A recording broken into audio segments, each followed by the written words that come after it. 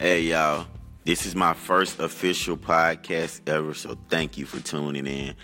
Also, anything I say on here is solely my opinion. Doesn't necessarily mean it's fact. Doesn't also mean that it's wrong.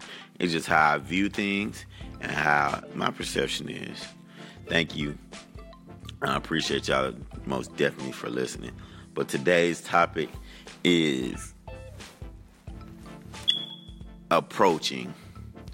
And I mean, when I say about approach, everything's about your approach.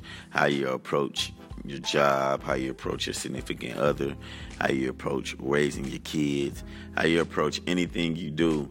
And I really believe solely your approach dictates the outcome. Not always necessarily true, because you can approach something half-heartedly and still fall in love with it later on down the line and successfully push through.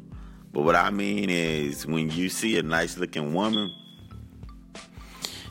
your approach is one of respect, of one of trying to obtain her, whatever you have to do. I don't know what niggas do to win, but whatever you do to win, my brother, win, please win.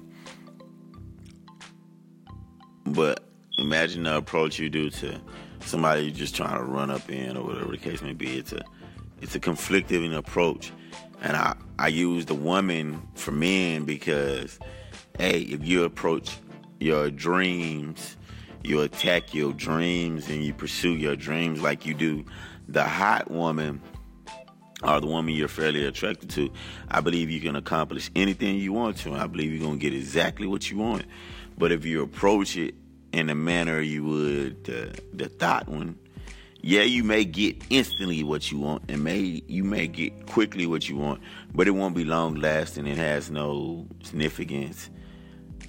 So approach it like you want to be great and be GOAT, and I'm pretty sure the results will manifest to whatever your heart desires. But I always remember your approach is what people gonna remember and feed off of. So always have a good approach and believe you can accomplish anything. And that's not just cliche, because you for sure can do whatever you want to do. And you and I both know that's true.